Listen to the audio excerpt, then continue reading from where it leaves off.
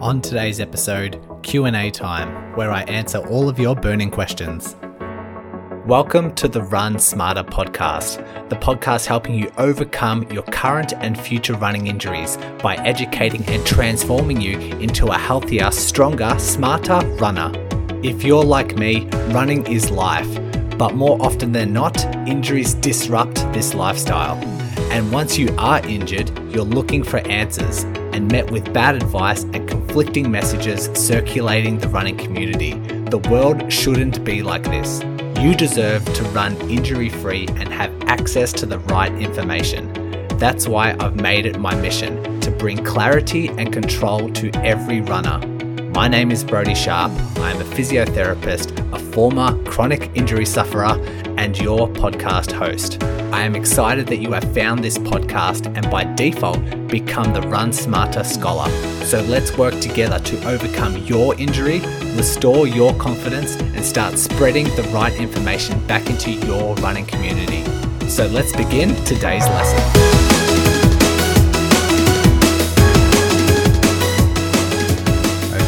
Get started. If you are following me on social media and you're like, where was the post, where was the prompt for me to submit my questions?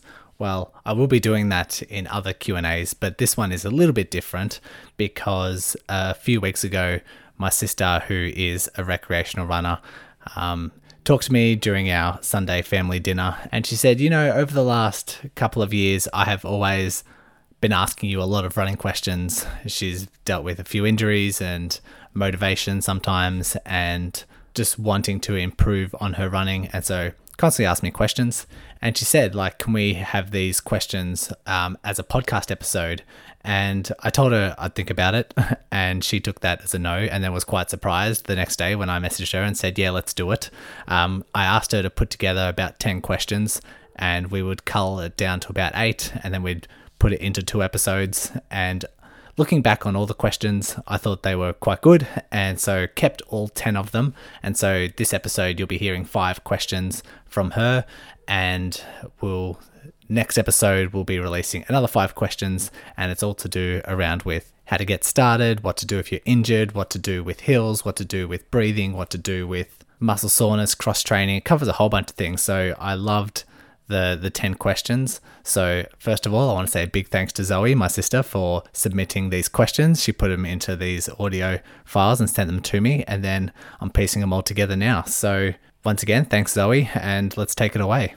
How do I know what a reasonable starting distance is if I've never run before or have had a long time off? It's a good question, and I think a lot of people are wondering what the answer would be for this one. If you are injured or you've recovered from an injury and you've had considerable time off, or if you're just a new runner, how do you know where to start? If a lot of running injuries are due to overuse and you want to avoid doing too much too soon, well, where's a good starting point?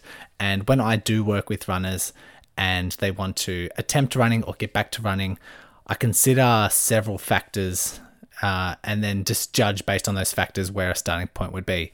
The first thing I consider is, how strong they are. Just get a gauge of how strong they are, what their experience is like with being in the gym, what their experience is like or strength is like with other sports. That could be, say for me, when I became a runner, I could start, at a considerable level because I had played basketball for several years and was feeling quite strong. Yes, I hadn't adapted to endurance running, but there was still a good foundation of strength there.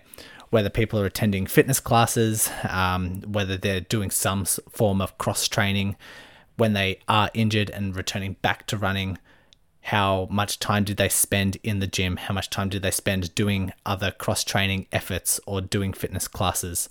And the second thing I would consider would be what their running mileage history is. Are they used to running, 50k weeks, 150k weeks before they got injured? Or are they just quite new? Did they start a couch to 5k and then got injured and then had several months off and now they're trying to start back? They haven't had a big base. I would factor that in as well.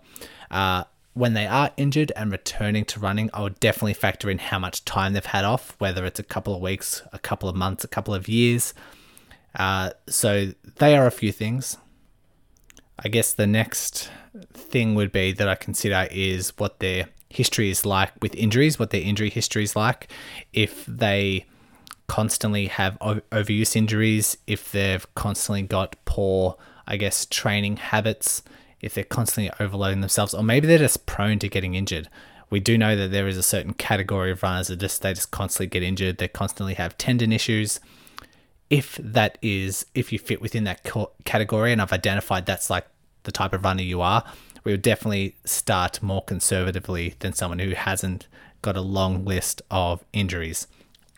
So there's some things I consider: the strength, their general fitness levels, their history of injuries, their type of injuries, how long they've had time off, and then just gauge, okay, where do we think this runner can start? So that takes a little bit of experience. It takes a little bit of information gathering. However, you as a runner, you can always start low and progress slow, and do so often. And let's just say you're injured. Let's just say you've recovered from an injury, or you're just starting out with running. If you wanted to be completely safe, then I'd always recommend starting low, something that's really, what we say, like a distance and a speed that is embarrassing for you, embarrassing to be seen by others. To start there, and then you can build your way up. Because if it's an embarrassing speed, an embarrassing distance, then it's most likely going to be under your threshold or under the maximum capacity line. And then from there, we can do some walk run intervals. That's why the Couch to 5K app is so useful, because it just guides you through a walk run program that just gradually builds you up from walking to running 5Ks. And it's extremely useful because you just listen to the audio guided prompts, and that's a really nice starting point. So if you are a bit uncertain, if you don't have a lot of confidence and you're just looking to start, just try and start low, progress slow, start with something that embarrasses you, and then just slowly build up from there. How do hills impact my run? And how can I best run on hills as a beginner if they are unavoidable? If you are thinking, why don't you just avoid the hills? You should probably find out where my sister does live and where my family grew up. It's an extremely hilly estate, and as soon as you leave the house, there's a big hill that goes down to a little valley, and that means you have to get home, you have to go up this hill. So it is a good question, and I know some people do trails, and sometimes hills are unavoidable. And so let's just start with, how does it impact my run? Let's start with the uphill component. First, because of the uphill, you're going to increase the propulsion, because you just need to fight gravity, you need to go up this incline. So hip flexors are one that will increase the demand for the hip flexors to work, because you have to pick up your legs into a higher spot. And so if you're starting to get hip flexor issues, and you do notice that you've increased the amount of hills lately, potentially something you need to take care of.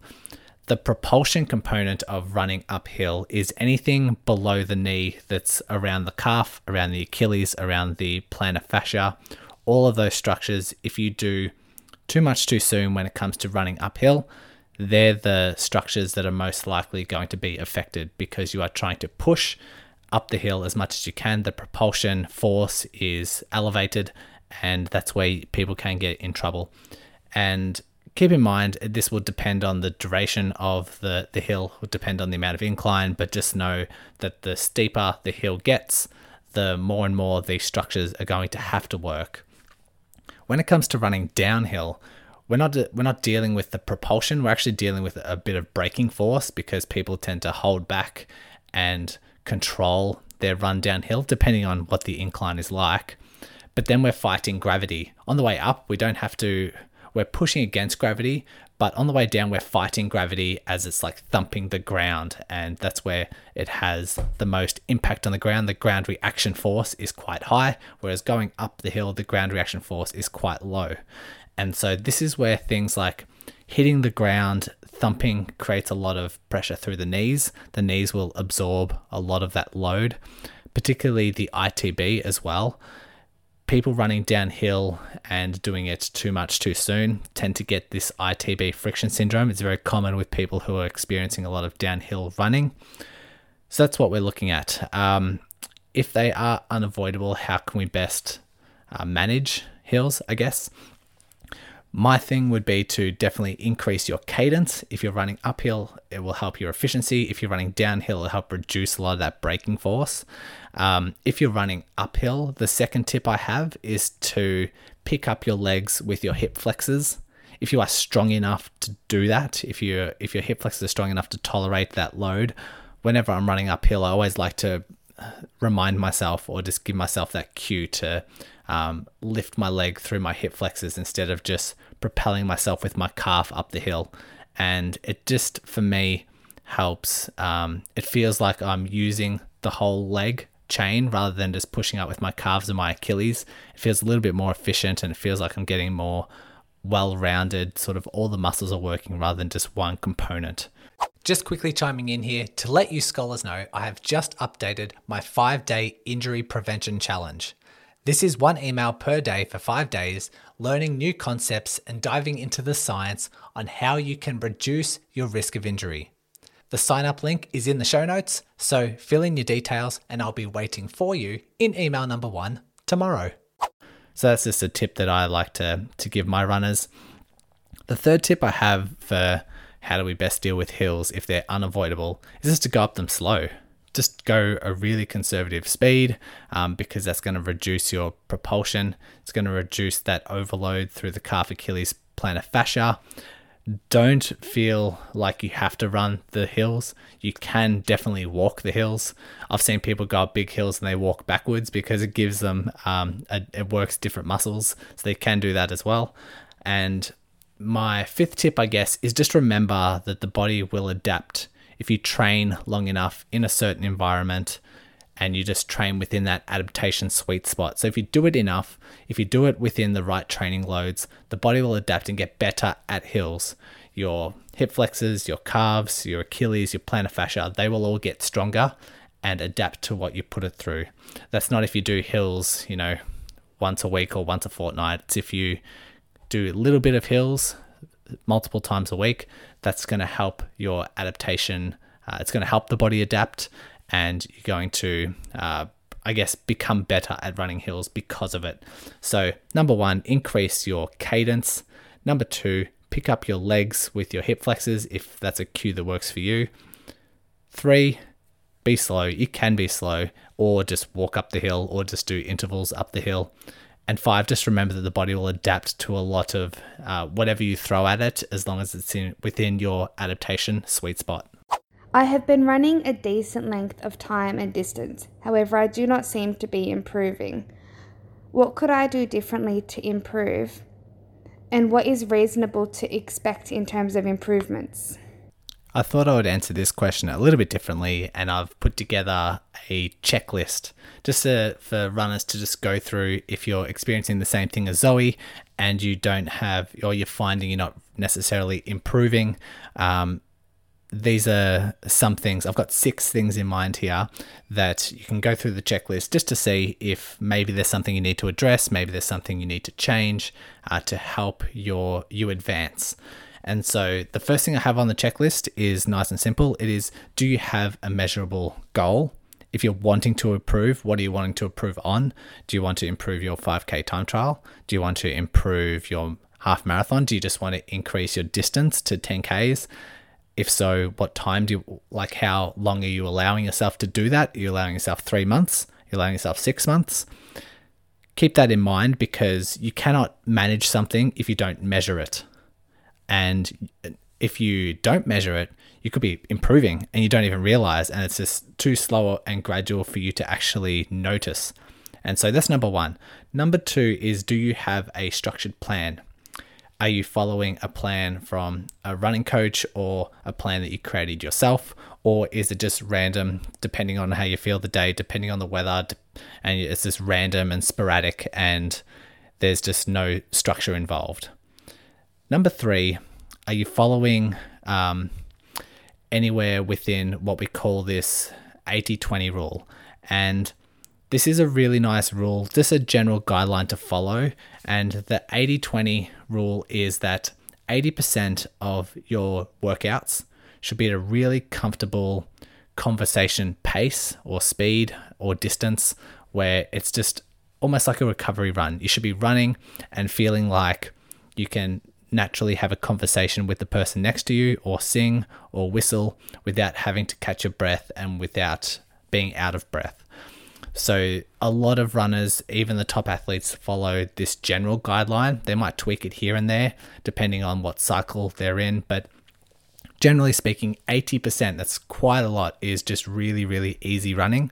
20% is when you start doing this top tier, I guess, interval training or trying to run at a harder effort.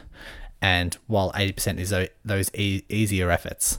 And it makes a ton of sense. Why? Because we're building up a really big base. We're building up a really big foundation. We're getting a lot more mileage in without the body needing to recover as much as if you were just constantly going out and working hard because you need a couple of days to recover. You're putting yourself at increased risk of injury. And yeah, keep that in mind. That's a good ratio to start seeing a lot of benefits. Number 4 is, are you doing any strength and conditioning work? There is a ton of evidence, and I've had a series on this podcast before around the benefits of strength training and how it can impact your running performance. If you're running 5-6 days a week and not really seeing an improvement and you're not doing strength and conditioning, definitely implement some strength work into your weekly running and you'll start to see improvements. I guess number 5 is a touch on from number 4, and it's if you are doing strength and conditioning, what kind of work are you doing? If you're only doing body weight strengthening exercises a couple of days a week, you're not going to reap the rewards than someone who is doing the heavier strength work. And when I say heavier, we're working the 8 to 12 rep range, 3 to 4 sets for exercises like deadlifts, squats, lunges. I've got a ton of episodes on that, which you can refer back to. But keep in mind that you need to not only be doing strength and conditioning, but you need to be doing the right kind of strength and conditioning. And my 6th one is, are you recovering and ticking all the other boxes outside of running? So that being nutrition, that being managing stress levels, that being like getting adequate sleep. I just did a whole recovery month that you will be fresh in your minds, just to make sure you're ticking all the boxes outside of your running. And that's how you're going to start reaping a lot of the rewards if you're not seeing benefits. So let me go through that checklist again. If you are noticing, or if you're going through your running and not seeing a lot of improvements. Number 1, do you have a measurable goal? 2, do you have a structured plan to get to achieve that goal? Number 3, are you working within that 80-20 rule? 4, are you doing any strength work? 5, what kind of strength work needs to be the right kind of strength work? And 6, are you recovering adequately? When I am running, I feel like my heart is beating at its maximum and I am struggling to breathe. This causes me to slow down my run even though I feel like my legs are still strong. What could I do differently to train better for this?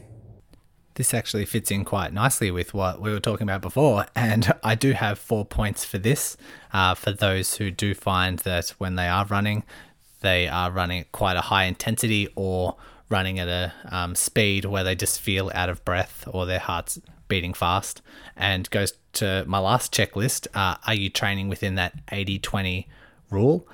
If you find that you're going at a really, really slow pace and your legs feel totally fine and you still feel out of breath and finding that, your heart rate is beating at a really fast rate, I would say just do some run walks on that particular day. I would say that interval training can be really, really nice for people just to keep their heart rate reduced and can find a really nice rhythm to try and regulate their heart rate and breathing. So that would be my tip. And the second point I want to make is, if you wanted to keep a track of either, if you are one that's data driven, you can keep an eye on your heart rate.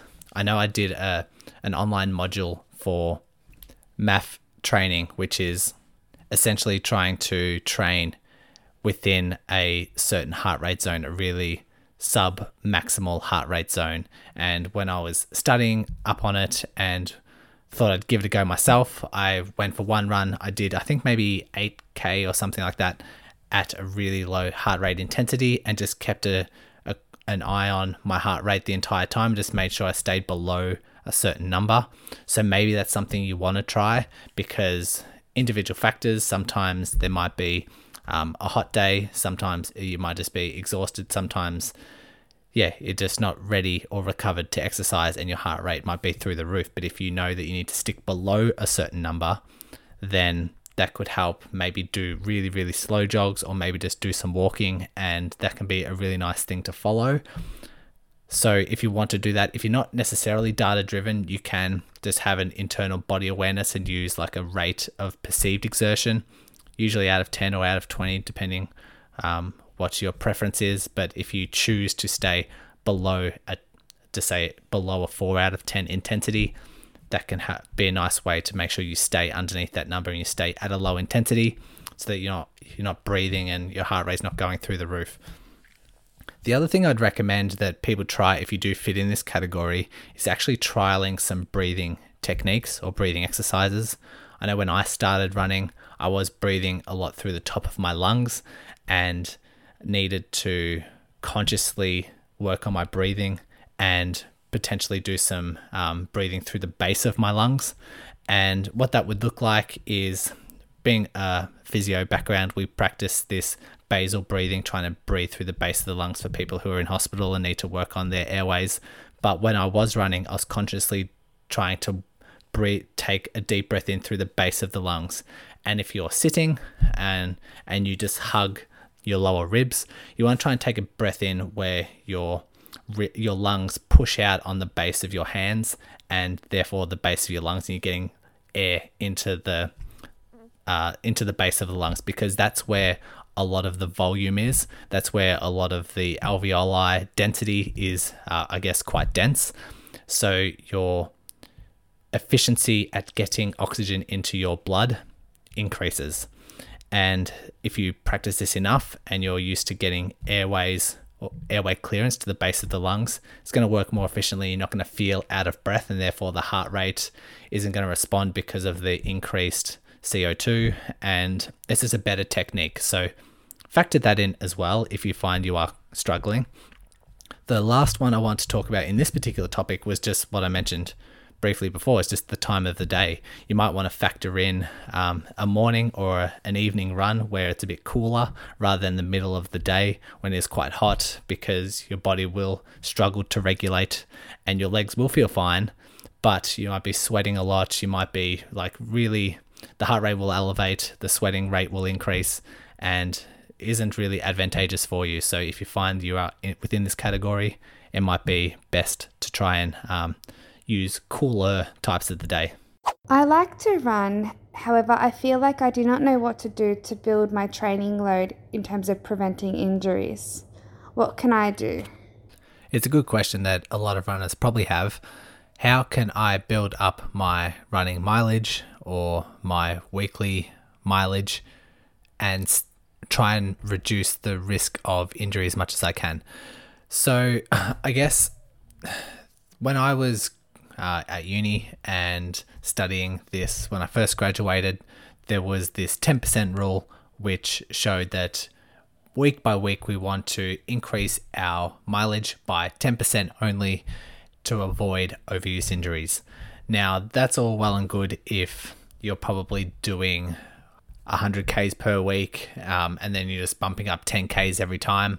But for someone who's starting out and for someone who has really low mileage already, it is super, super conservative and a little bit too conservative. You're going to be spending weeks and weeks just progressing and not really making a lot of inroads. And so that's a little bit conservative. If someone is just starting out, keep in mind that you are tracking whatever volume you are doing. Somewhere between 15% is okay for a starter. If you become more experienced, if you're building up a big mileage, definitely track your mileage, and maybe 10%, somewhere between 10 and 15% might be a good rule for you. But then it has its issues. If you're just looking at mileage, you're just looking at the Ks, there's a lot of components you're not really hitting, which would be intensity, which would be how you perceive that exercise and how you're recovering. So there's a lot of things that might lead you astray, and you still might develop an injury, an overuse injury, still following this conservative rule. And so if you want to analyze it a little bit more, I have, and you are one to like write down programs, an idea I like to come up with is these arbitrary exercise units, which will be your rate of perceived exertion times the amount of minutes for that workout. And we can just calculate that over the week and make sure it's not exceeding too much. So an example of that, if I was to run for 20 minutes, just go for a 20-minute jog, and my rate of perceived exertion, how I think that effort was after the run, I rate it out of 10, and let's just say it's a 3. So it's a 3 out of 10 for 20 minutes. That is a 60 arbitrary exercise units that is added to my weekly tally. And then I tally over my three runs for that week, and let's just say it gets to 250. I know that within my next week's run, no matter if I divided it up into 2 runs, 3 runs, 4 runs, I shouldn't have a huge spike over 250. If we're following, say, a 10% or 15%, it means I'm probably aiming around 275. If I get above 300, I'm probably pushing it for my exercise arbitrary units. So keep that in mind. If you want to write down, if you want to have a plan, that could be something you can work towards as well, because it includes your intensity, it includes the duration, it includes like how you feel, how you're recovering, because you might do a slow jog where the speed is still quite conservative, but on that particular day, you might be struggling and you might find it a 5 out of 10 instead of a usual what you might on a normal day find a 2 or 3 out of 10. And that kind of factors in, are you recovering? How's your body bouncing back? Those sort of components. That could be really, really nice. The last point I want to make before finishing up is just try easier runs. I know a lot of people, when they hit the track, they either want to go far or they want to go fast. And going back to our universal principles in season 1, we want to make sure that we're staying within our adaptation zone. We're still staying within our adaptation sweet spot, and we're hitting that multiple times a week. But a lot of that can be easier runs, and it allows you to bounce back quicker the next day or the following day, and you can work in 4, sometimes 5 run sessions a week, rather than just going hard for 2 sessions and being maxed out and spent for a couple of days and needing to recover. So great question, Zoe. If you are one to, or if you want to document how your exercises are going, that way we can have a bit of data. And if you do, say, get an injury, we can then learn, we can go back through the numbers and find, hey, I actually jumped maybe about 18% more than what I did before. When I overcome this injury, when I come back, I know that's a bit of a red zone for me. Maybe I'll stay 15% and below. So hopefully that is enough for you, enough information for you to take away. We've covered a fair bit today. We've covered around, I guess I'll probably just do a little summary. So if you go through the first question around what's a reasonable starting distance, really just make sure you're conservative and you can just start an embarrassing pace and work your way up from there. When it comes to hills, keep in mind that up hills, you're going to be working your calf, Achilles, plantar flexors a lot. And feel free to, if you want to get better at hills, increase your cadence a little bit, do some intervals if you want, but you can walk up hills if you find that it's straining you a bit too much. Make sure we're looking at that checklist when it comes to identifying improvements. So have a measurable goal, make sure you have a plan, make sure you're doing your strength work, and make sure you're recovering adequately. Regarding like your running structure, make sure we're following or the rough guidelines of that 80-20 rule, 80% being really easy running. And lastly, when it comes to building up your tolerance, make sure that we're following a 10 to 15% rule. We're not doing too much spiking week by week, and that would lead to a nice, safe, healthy, successful running routine. So thanks once again, Zoe. We will be back next week with another 5 questions to answer, very similar structure to today, and hope you enjoyed. We'll catch you next time. Thanks once again for listening. To take full advantage of the knowledge you are building, you need to download the Run Smarter app. This contains all of my free access podcast episodes, written blogs, and ebooks, along with my paid video courses, all neatly housed into categories for you to easily navigate through and find content you're interested in. Also, be sure to check out the show notes for links to the podcast Facebook group and links to learn more about becoming a podcast patron, who contribute $5 per month to get Inner Circle VIP access, including an invitation into the exclusive Patreon Facebook group and a complete back catalogue of patron-only podcast episodes, which you can access within the app. Also on the app, you can even find a link that takes you to my online physio clinic, where I assess and treat runners from all over the world, so I can be on standby if you ever need one-on-one physiotherapy assistance. Once again, thank you for listening and becoming a Run Smarter scholar, and remember, knowledge is power.